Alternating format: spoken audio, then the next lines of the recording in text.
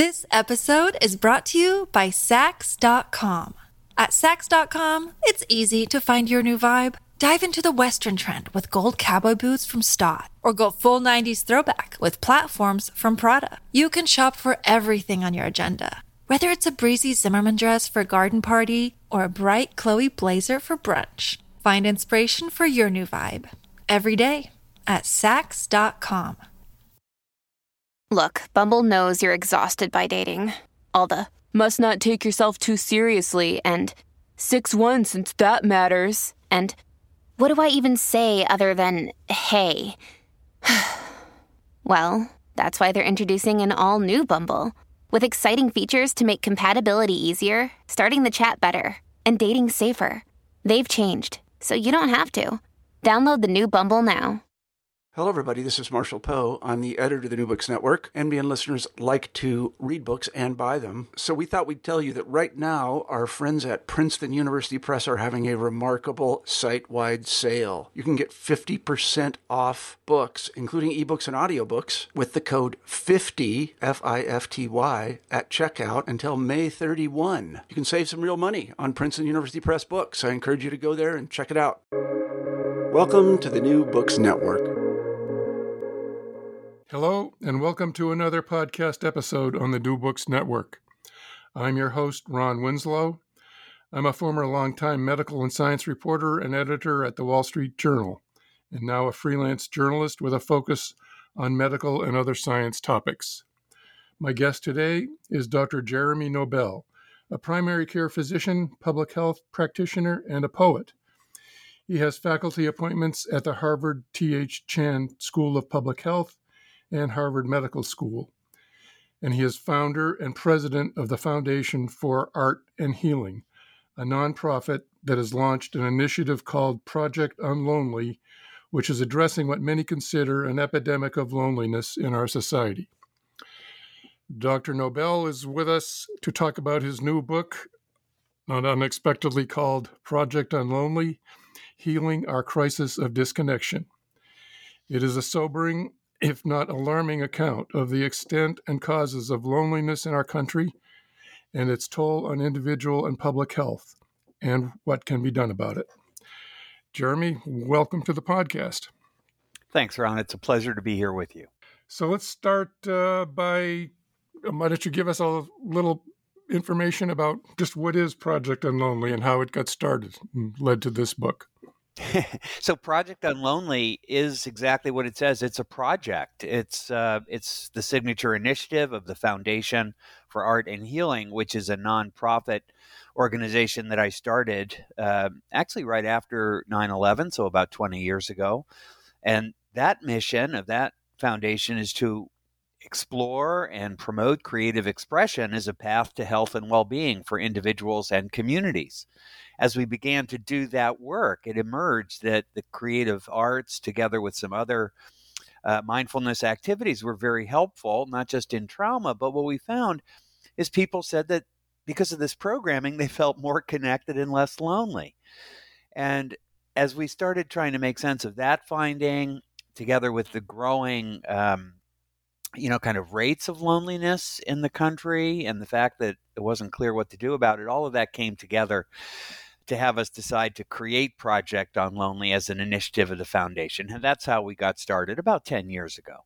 So I should say we first met, I guess, about 14 years ago when I was at the Journal, and I did a piece about what was then a project called Arts and the Heart, which was premised on the idea that creativity and creative expression could help heal people suffering from heart disease or other illnesses. And thanks to you, I got to reread that story, and I noticed that the word lonely wasn't in my story anywhere. So I gather, as you just sort of described, that loneliness, the idea of how to address loneliness kind of evolved as your project went forward. Well, that's exactly right. But, they're very related. So if you go back to that event that we did on Arts and the Heart, we really were working under the hypothesis that what the arts would do, and mindfulness together with the arts would do, would reduce stress. And we know that stress actually increases risk for heart disease, increases blood pressure, a lot of that related to the release of cortisol and other kind of hormones that ramp up physiologic activity. What we weren't clear about was that loneliness also ramps up some of those same hormones and adds additional factors, including increasing inflammation and reducing immune response. And it's ironic that 12 years after we had that wonderful conference, the American Heart Association came out with a position statement just a year ago that loneliness increases risk for heart attack and stroke and death from either by 30%. And so we were on to something at the time. It just took us a little while to figure out that in addition to stress, loneliness is a major factor for heart disease also. Yes, very interesting. I think your book makes a strong case that loneliness is a risk factor for a lot of chronic diseases. What in your work, what do you find that loneliness, or people who are lonely, what does it do to the body? What's the biology of this here in terms of how this has an effect on our health? So it's a really important question. How does loneliness or social isolation, they're not the same, but they are related, how does that impact our physiology and ultimately also our behavior? And I think that's at the heart of what makes loneliness such a timely aspect of human experience to explore. So let's start with what we do know. So first of all, it's important to just point out that loneliness is not the same thing as being alone. So loneliness is the sense we have. It's a mood. It's an emotion. It's not an objective state. It's a subjective assessment that we make about the gap between the social connection we would like to have, we aspire to, and the actual experience we have of social connection. That's as compared with social isolation, which is objective. That actually can be measured very clearly by just looking at the number of social contacts and that somebody has. And so they're very different, although they're related. If you don't have social contacts with other human beings, often you fall short in having the types of emotional connections you would like to have with them. But it's also important to know that just being isolated and not in contact with other people could be a very positive state. We even have a high-class word for it. We sometimes call it solitude. So, right. So being alone actually can invite us to explore thoughts and feelings, often difficult ones, and come to grips with some important aspects of our personhood that could reduce stress and in the same way reduce risk for illness. So, but let's go back to what happens in the lonely brain.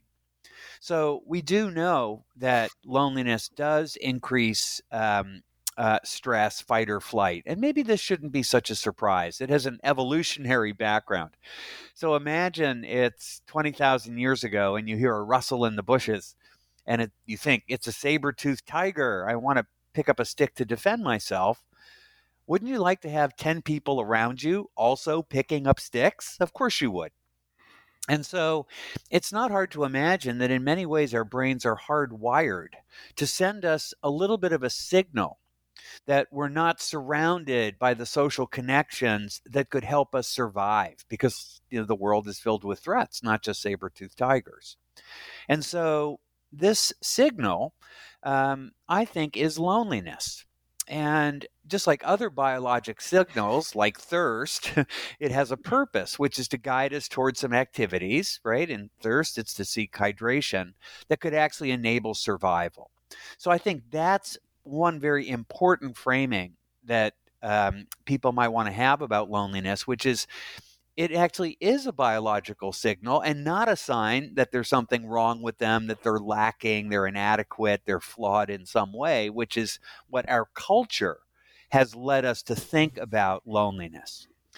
Now, I'm drawing on that because that guilt, shame, that sense that we're not adequate also adds additional health risk factors to the to the original stress of not having people around that you can trust on and rely upon.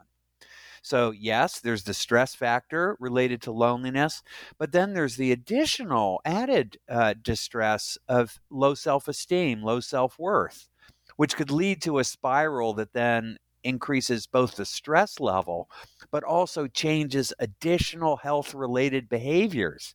Because if you feel you're not worthwhile, why should you care about medication adherence and doing the healthy things that we imagine allow us and our bodies to be as healthy as possible? So it's not just the brain impact.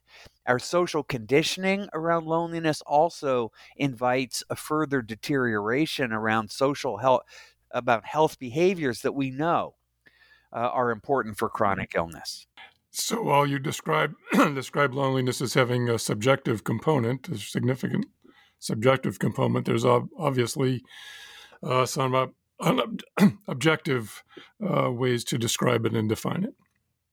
Well, that's true. And we do know that just social isolation alone, having no one around, um, also increases risk of early mortality separately from loneliness. And, possibly that's because people are removed from other people who could pay attention to them, know that they, for instance, need attention. Major example, which I share in my book, the heat wave in Chicago in 1994, in which many older, isolated adults perished in their homes. Now, what was interesting about this event, and it was studied by the sociologist Eric Kleinenberg, who wrote his own book on that topic, is that while there was a lot of loneliness or isolation rather in older adults, the ones who also had social connections within their communities did better. Because even though they were isolated, maybe up on the fourth floor of an apartment with the windows closed and no fan, people knew that they were up there and went up to see if they were okay. This is a social isolation issue, right? So they weren't their friends. They just knew that they were isolated people and needed some care. And so we need to be careful about both isolation and loneliness.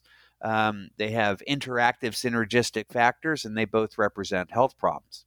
So let's step back just a little bit. I mean, loneliness became part of our national vocabulary thanks to COVID and all the isolation and quarantines associated with that. But you argue in your book, and as you just mentioned, the Chicago anecdote from the 90s, that loneliness has been a significant social issue long preceding our experience with COVID. Could you give us sort of what is the landscape here? How big a deal is this? And how would you describe that? Well, I think it's a very big deal, both loneliness and social isolation, but particularly loneliness because it's underappreciated, it's stigmatized, and until very recently did not get the same attention that social isolation received.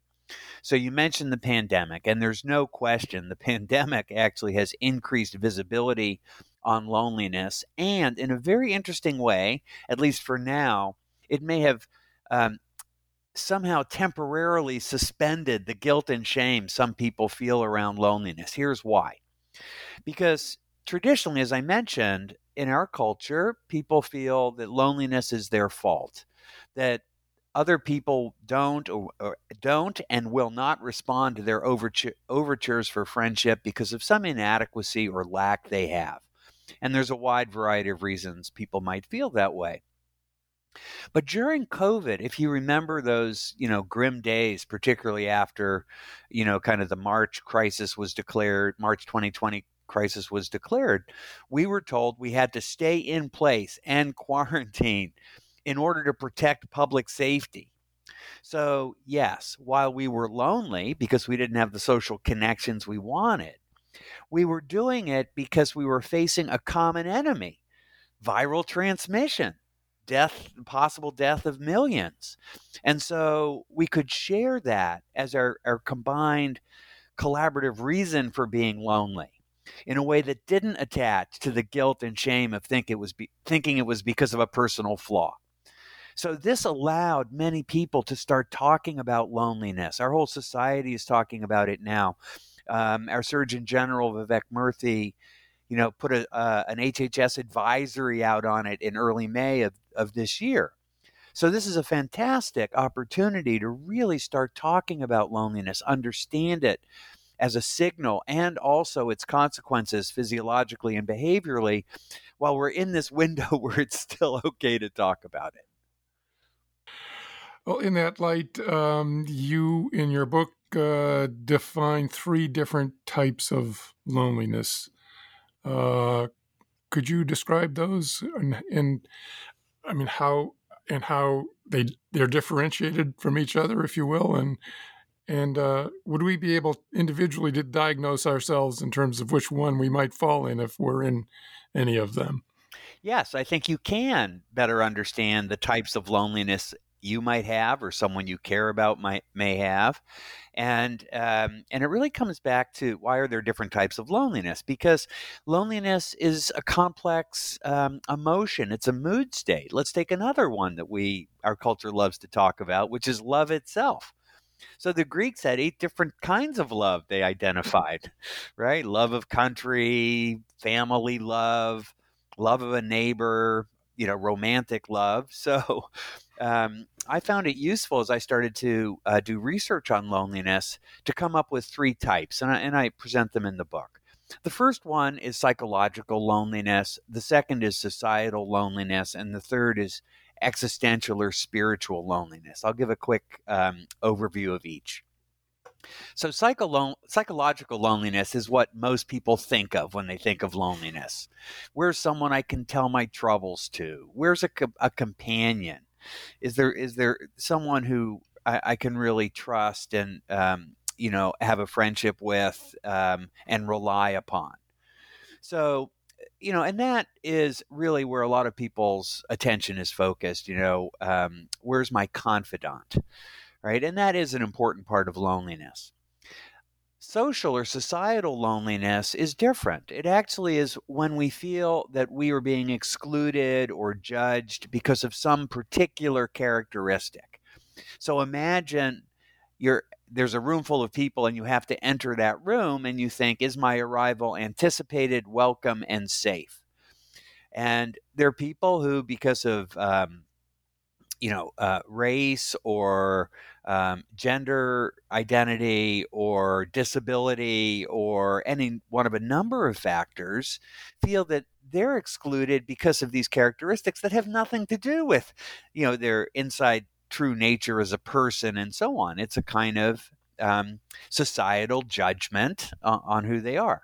So this is very different than not having someone to tell your troubles to. And it's actually a form of trauma to actually feel systematically rejected. And so trauma, a chapter I include in my book, is very associated with loneliness. And no surprise, people who feel societally excluded do experience this significant kind of loneliness. Taken to scale, of course, this is racism or this is anti-Semitism or anti-anything. So that's the second type of loneliness. The third, which probably has been around for a long time also, is where do I fit into the universe, the bigger story of humanity? Does my life have meaning and purpose? Does my life have consequence? What was here before I arrived? What will be here after I depart? And so, this kind of disorientation was first noted by the French sociologist, they didn't call him sociologist in the 1890s, Emile Durkheim, who wrote a book in 1896 called Suicide, which really was trying to make sense of the increased rates of suicide in the industrializing Europe, where people were moving from the towns and small villages into the factory cities where no one was starving to death. They got enough money for food, but they were away from relatives and extended networks of family. They were away from the stories and narratives that define culture, and into a new and very confusing, rapidly changing culture in which they felt a word in French Durkheim used, anomie, without boundary, without walls and metrics. And I think this kind of liquidity of the modern experience, which some are calling liquid modernity, actually makes a lot of people uncomfortable right now, not just in late 19th century Europe. And I think that's the third kind of loneliness, existential or spiritual loneliness. Are we really connected to the bigger story, the world of experience? Uh, Very interesting. So you also break down loneliness, I guess, into different territories. And maybe you could give us a little summary of that. I mean, each of you have chapters in the book for each one of these territories, and boy, are they full of interesting detail. Great. Yeah. So loneliness are social domains in which trauma is often experienced, and I'll tell you why it's so important first with a little bit of an example of kind of I think how loneliness can change from a very common signal, occasional loneliness, this twinge that we need social connection, which actually, like thirst, can be helpful. It guides you towards what you need, what you require.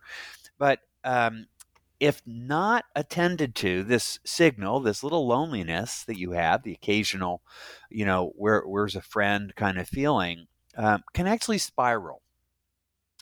And because loneliness is uncomfortable. And so if it gets a little more extreme, then you might say, well, I guess I'm lonely because there's something wrong with me. And you might tend to withdraw a little bit more and so on. And then, of course, people don't quite know how to make sense of this new personality, like you're more withdrawn. And so they back away and then you get lonelier. So this is what I call the loneliness spiral.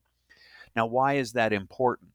These 5 territories are territories in which there is a very increased risk for loneliness spiraling. So that's a way to think about them. Here's what they are.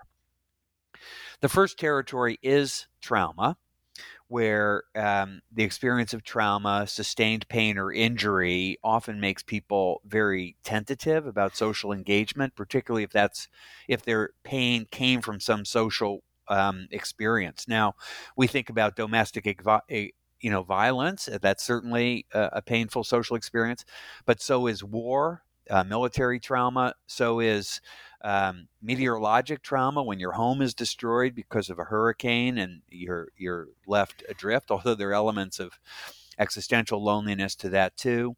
There's the day-to-day trauma that all of us experience from time to time. So that's one major territory. The others are, I think, a little more straightforward and easy to understand. The next one is illness.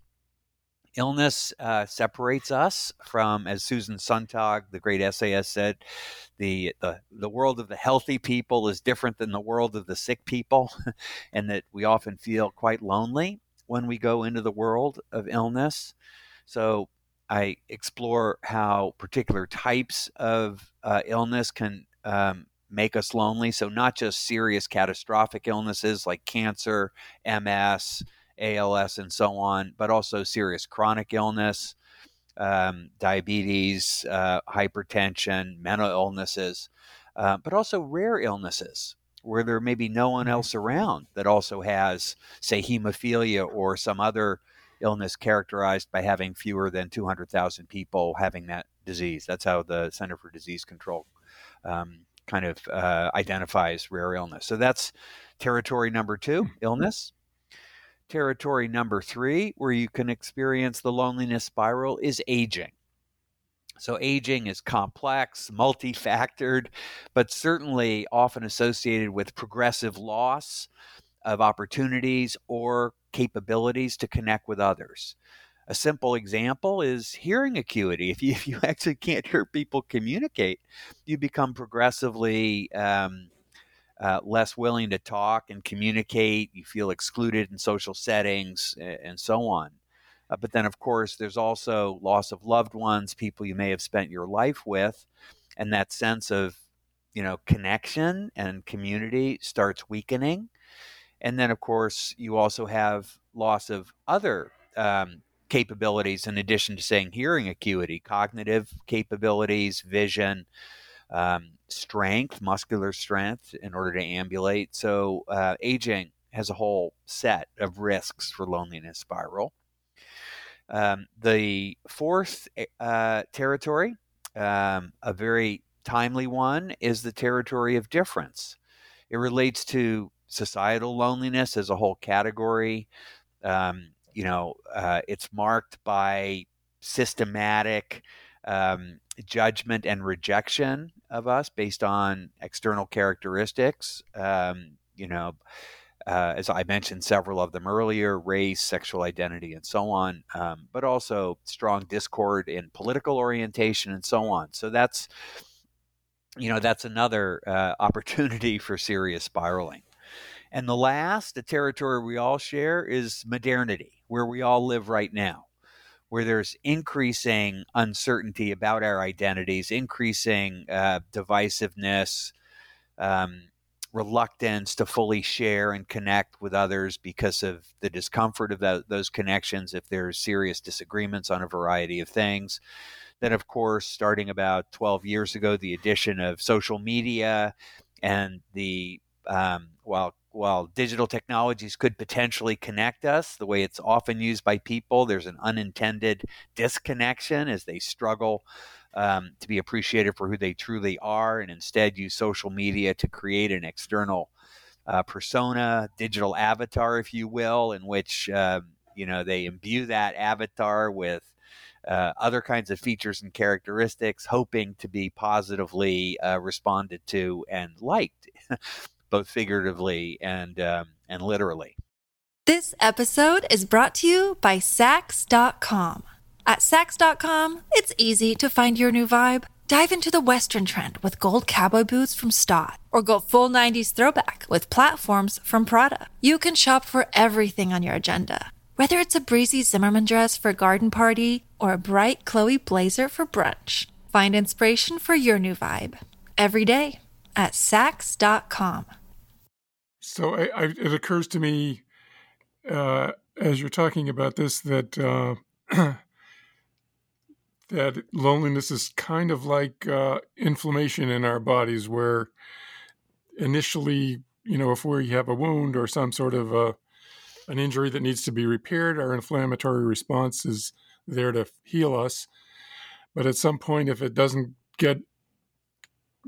get cured or addressed effectively, inflammatory response becomes chronic, and that's when it becomes harmful.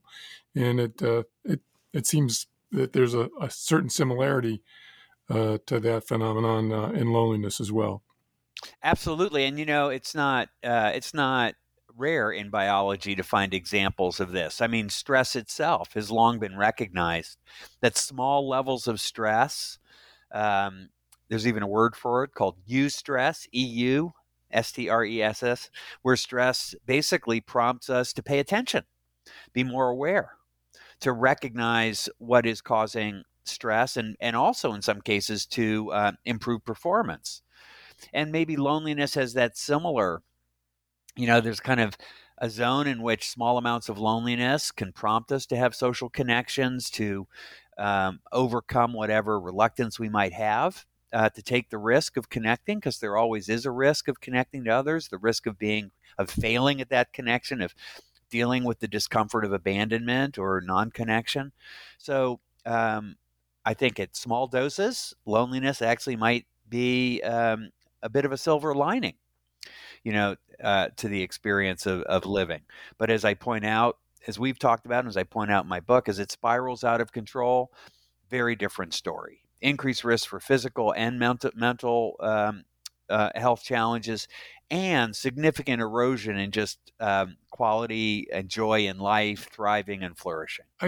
Before we get to what Project UnLonely is trying to accomplish, I have a couple more, or one more question. But I'm wondering to what extent you feel loneliness is playing a role in our national divide, our political divide, the lack of civility in our conversations, certainly our epidemic of gun violence. To what extent do you feel loneliness is playing a role in that? I think there's a significant role for loneliness, and I do, talk about it in the book in social and civil, just call it discord, lack of civility, as you point out. Here's why. One of the things we do know about how loneliness changes behavior. This is the work of John Cacioppo and some others, the early 2000s, is that loneliness changes social cognition. It changes how we make sense of the world. And because of that change, we start seeing ambiguous signals as threats. So, for instance, there's someone walking down, say it's evening time. They're walking down the street towards you. You're in a city you're not familiar with, in a part of town you're not familiar with. Your brain is constantly alert, and it's asking questions to assure survival. And so it's asking, is this person an opportunity or a threat? Now, we're unconscious about that questioning, but maybe we're not surprised that that's what our brains are doing, because sometimes it actually almost feels that way. But as we get lonelier, we start biasing our social cognition to start seeing what I called ambiguous symbols, right? Somebody walking towards you. You don't know whether they're a threat or an opportunity. It's an ambiguous signal. But a lonely brain starts increasing the likelihood that they will perceive that situation as a threatening situation and act accordingly, right? So maybe a gesture or a hostile act or something that could be interpreted that way by the other person, who then sees that and starts acting in a similarly responsive way. And so I think that kind of dual choreography, where as we get lonelier, our brains then also make us very wary, but then also increase impulsivity and lack of rational behavior. You combine these behavioral orientations to human interactions, and it's not hard to imagine that what you see is some erosion of civility, some erosion of the initial assumption that someone is well-meaning into first uncertainty, and then even worse, a prejudging of a situation that other people might be harmful to you. We'll talk more about that, because I think that general spiraling is something that we try to address in some of our programming in a Project UnLonely. Well, let's go in that direction. It seems to me I found it interesting that in reading the book, I sort of encountered my own relationship, if you will, with loneliness, and trying to figure out how what it meant to me and when I was lonely and how I addressed it if I did. So you have two ways. I mean, there's two themes, I guess. One is sort of addressing an individual's way to address and respond to loneliness himself or herself, and then the broader public health strategy for addressing it. So talk to us a little bit about the creativity circles and these sort of individual ways that you ask people to access their creative impulses. Absolutely. And by the way, so that approach, the invitation to allow curiosity and imagination and making to bridge the gap between ourselves and others, can be used both at an individual level and an organizational, institutional, and community level. So it's the basic model, and then we could talk about how it might be applied in both settings. So first, it all comes down in many ways to what's going on in our brains when we start to imagine and create. And so there's some very, very important advances in neurophysiology around creative expression. It's now, the field has a new name, relatively new, called neuroaesthetics. It's now an area of great study. A book just came out recently, Your Art on Brain, by a friend and colleague, Susan Mag-Salmon, and her co-author, Ivy Ross, that unpacks how much we've learned in just the last 10 years around how arts impact the brain. I'll give a quick view how I put it together. So the first is just the direct influence on brain physiology. So we've known for a while, and now it's been more reinforced, that creative making, creative arts, whether the making of it or even the beholding of art, and again, all the arts, music, movement, language arts, visual art, but also the culinary arts, right? The creative making of food, or knitting, sewing, crocheting, quilting, the so-called textile arts, which have been around for a long time, or even gardening. All these creative making activities reduce the stress hormone cortisol, so we're more relaxed. But also they increase the levels of the so-called feel-good hormones, dopamine, serotonin, oxytocin, and endorphins. So to start with, your brain on art, you're more relaxed and you're in a better mood. That's pretty good for connecting right there. But very excitingly, in the last just few years, using some functional MRI scans, there's some evidence that that aesthetic, creative activity, again, the making of it or the beholding of it, activates brain regions that overlap with the exact brain regions that determine social cognition, the one I talked about earlier, that's always asking opportunity or threat, opportunity or threat. And so it's really forms the physiologic basis for what many have experienced, that when they have a powerful creative experience, either beholding or making, they feel a little more generous towards the world. They may feel less stressed out, or they feel and this has been tested, they feel and act more collaboratively, more kindly to others. Often they feel or describe this as a state of awe that has some very positive effects, reduces blood pressure, does things, and so forth. So the brain on art is definitely, can move in some very positive, connecting, loneliness reducing directions. So that's one area where I think the arts are critical. And again, we use these creative mechanisms in our programming. The second one, go ahead. More questions on that? Yeah. One other question, which I think we talked about this 14 years ago, Jeremy, but to be in a situation where somebody says, sort of, tells someone to be creative, to sort of get connected to your creative impulses and interests, you make a point in the book that where many of us are disconnected from those impulses from childhood and so forth. So it's almost intimidating to be asked to be creative, to exercise this. How do you get around that in your work and your ideas to address this? Yeah, so that's a terrific question. Many people do feel intimidated by the arts, and they say, gee, I wish I could do that. And then so sometimes people with cancer say, well, I've heard the arts can help, but I'm not an artist, so, I'm not going to go down that road. So this is the second way the arts can be helpful with loneliness, is they actually invite us to tell our story, which is something most human beings with a little bit of prompting actually are willing to do. And storytelling itself is a creative act, right? You're thinking about character and plot and timing, right? And it also turns out that when we tell our stories, dopamine levels in the brain goes up. So it actually feels good to share our stories. So why does this help with loneliness?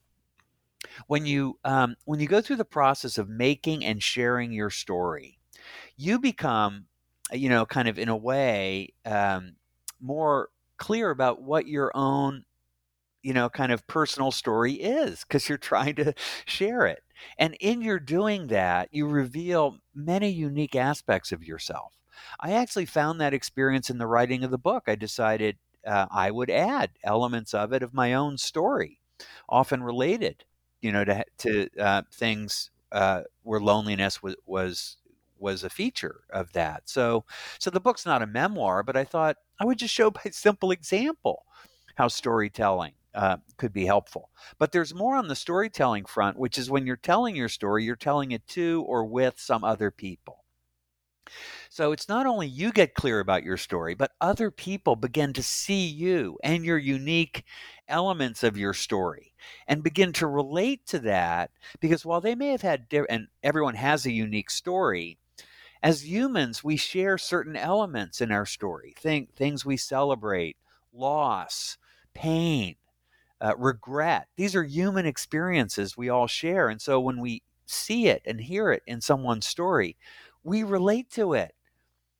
And then we can share our stories in return. And that's actually much of what we do in our programming, is we give people a chance to share stories. So yes, if you say you got to come and do artwork and so on, and if you don't couch it in a way that's comfortable and familiar, it intimidates people. But we find that if framed as a way that people can find and shape and share their personal stories, it really welcomes them instead of intimidates them. So, how do we get this to scale?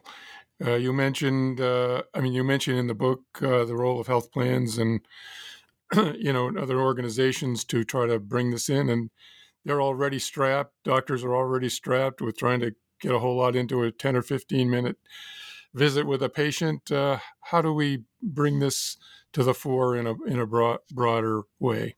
Yeah, so this is a typical public health challenge, right? If you have something that you think would be helpful, how do you get it out and make it available and accessible to everyone? And so I draw on that public health strategy. In fact, that's what we're doing with Project UnLonely. So I think the first important thing to recognize is there's no one entity, organization that's responsible for loneliness. It's a shared responsibility across the community. And many stakeholders have a role. So government certainly has a role, but so do health systems, health plans, employers, faith-based groups, any community organization that has a community they care about. So these are community organizations, even libraries, museums, places where people go because they naturally can connect with other people. And to recognize that that's where connection happens. That's where people have these sometimes small interactions with other people that we think are inconsequential, but end up having a lot of consequence because they give us a sense of social coherence and fitting in and belonging to a bigger social narrative. But how do we make it happen? So I think there are 3 steps. I think the first step is just to begin to just be more aware at the community organization level that this is something that's a possibility. And of course, there are always barriers and challenges. So you mentioned the time pressures in a primary care visit. So as a primary care practitioner and also someone who's spent a lot of their professional time trying to design scalable healthcare delivery systems, I'm well aware of this problem. So part of it is recognizing that you don't have to have the health system deliver UnLonely programs. You just need to have them be aware that loneliness is a risk, make sure they explore whether that risk factor is present in their patients in the same way as we ask them about smoking and seatbelts and stress. And then if it does represent a risk, to make sure that patient is educated and aware, and in some cases guided to resources in the community in which they can experience the opportunity to learn more about loneliness and possibly even develop the skills and the motivation and even have the experiences of being more connected. So this is called social prescribing. It's been around in the UK for 10 years. There have been several experiments in the US already. We did one a few years ago on diabetes. It turns out that people are responsive to this. So that's how we get it to scale, Ron. It's to recognize each organization has a shared responsibility, and some in particular will find their own mission better achieved if they can include these connecting activities in the communities they serve. Well, Jeremy, I have one other question, but before I get to it, I have many others, but one other I want to ask for sure. But before I get to it, is there anything that you kind of wanted to say that we haven't covered yet?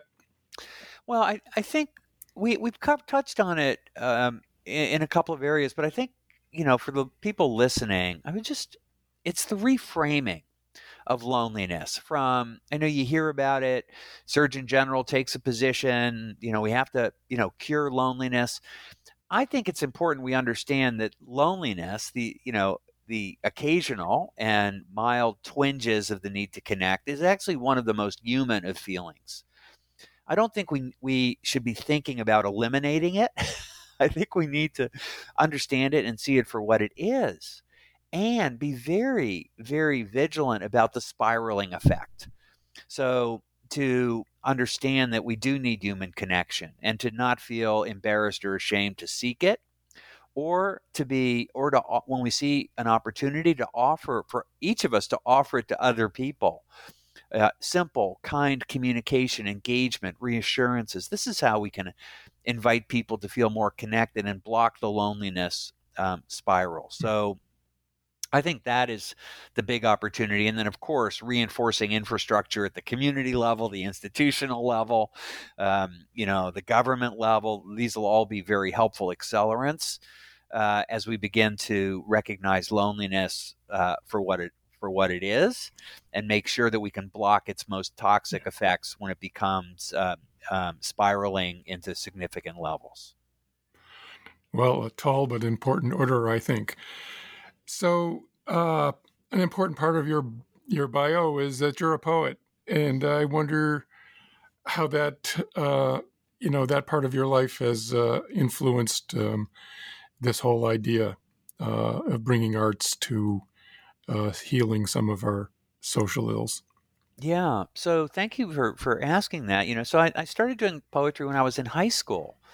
And I had some events. I don't know, spoiler alerts. You'll have to read the book to hear them. But I had some disconnecting personal events around that time. And I found poetry very powerful as a way to better understand my own situation, and in an interesting way to communicate it to a reader, even if it was just in my own imagination.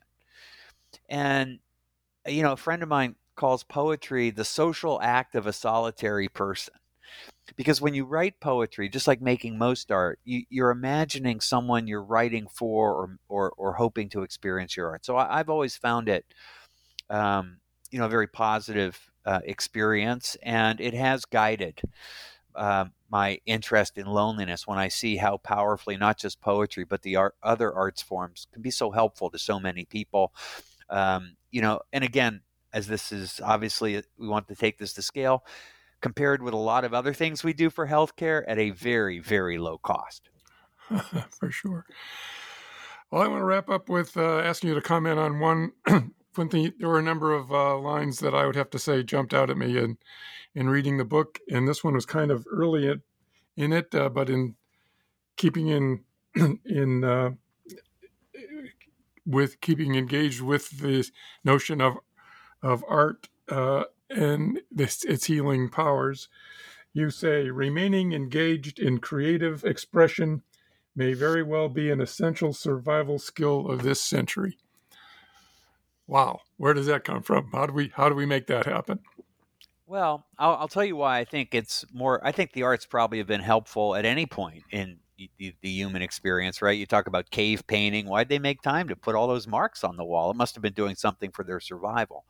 I think it's more important now because of what I mentioned before, the disorientation, the rapid changes in our current society across the world, the need to use our imagination to see ways we can connect with others and to be less afraid. And I think, just anything we can do to ramp down the fear levels and ramp up the curiosity levels is going to increase the odds that the world can move forward in a way that we can all be enthusiastic about inhabiting it. Well, thank you very much. The book is Project UnLonely, Healing Our Crisis of Disconnection. Jeremy Nobel, pleasure talking to you. Thanks very much for the conversation. My pleasure too, Ron, and it's nice to keep this conversation going. Let's check in another 10 years and see how we're doing. Sounds like a plan. All right, it's a pleasure. Take care.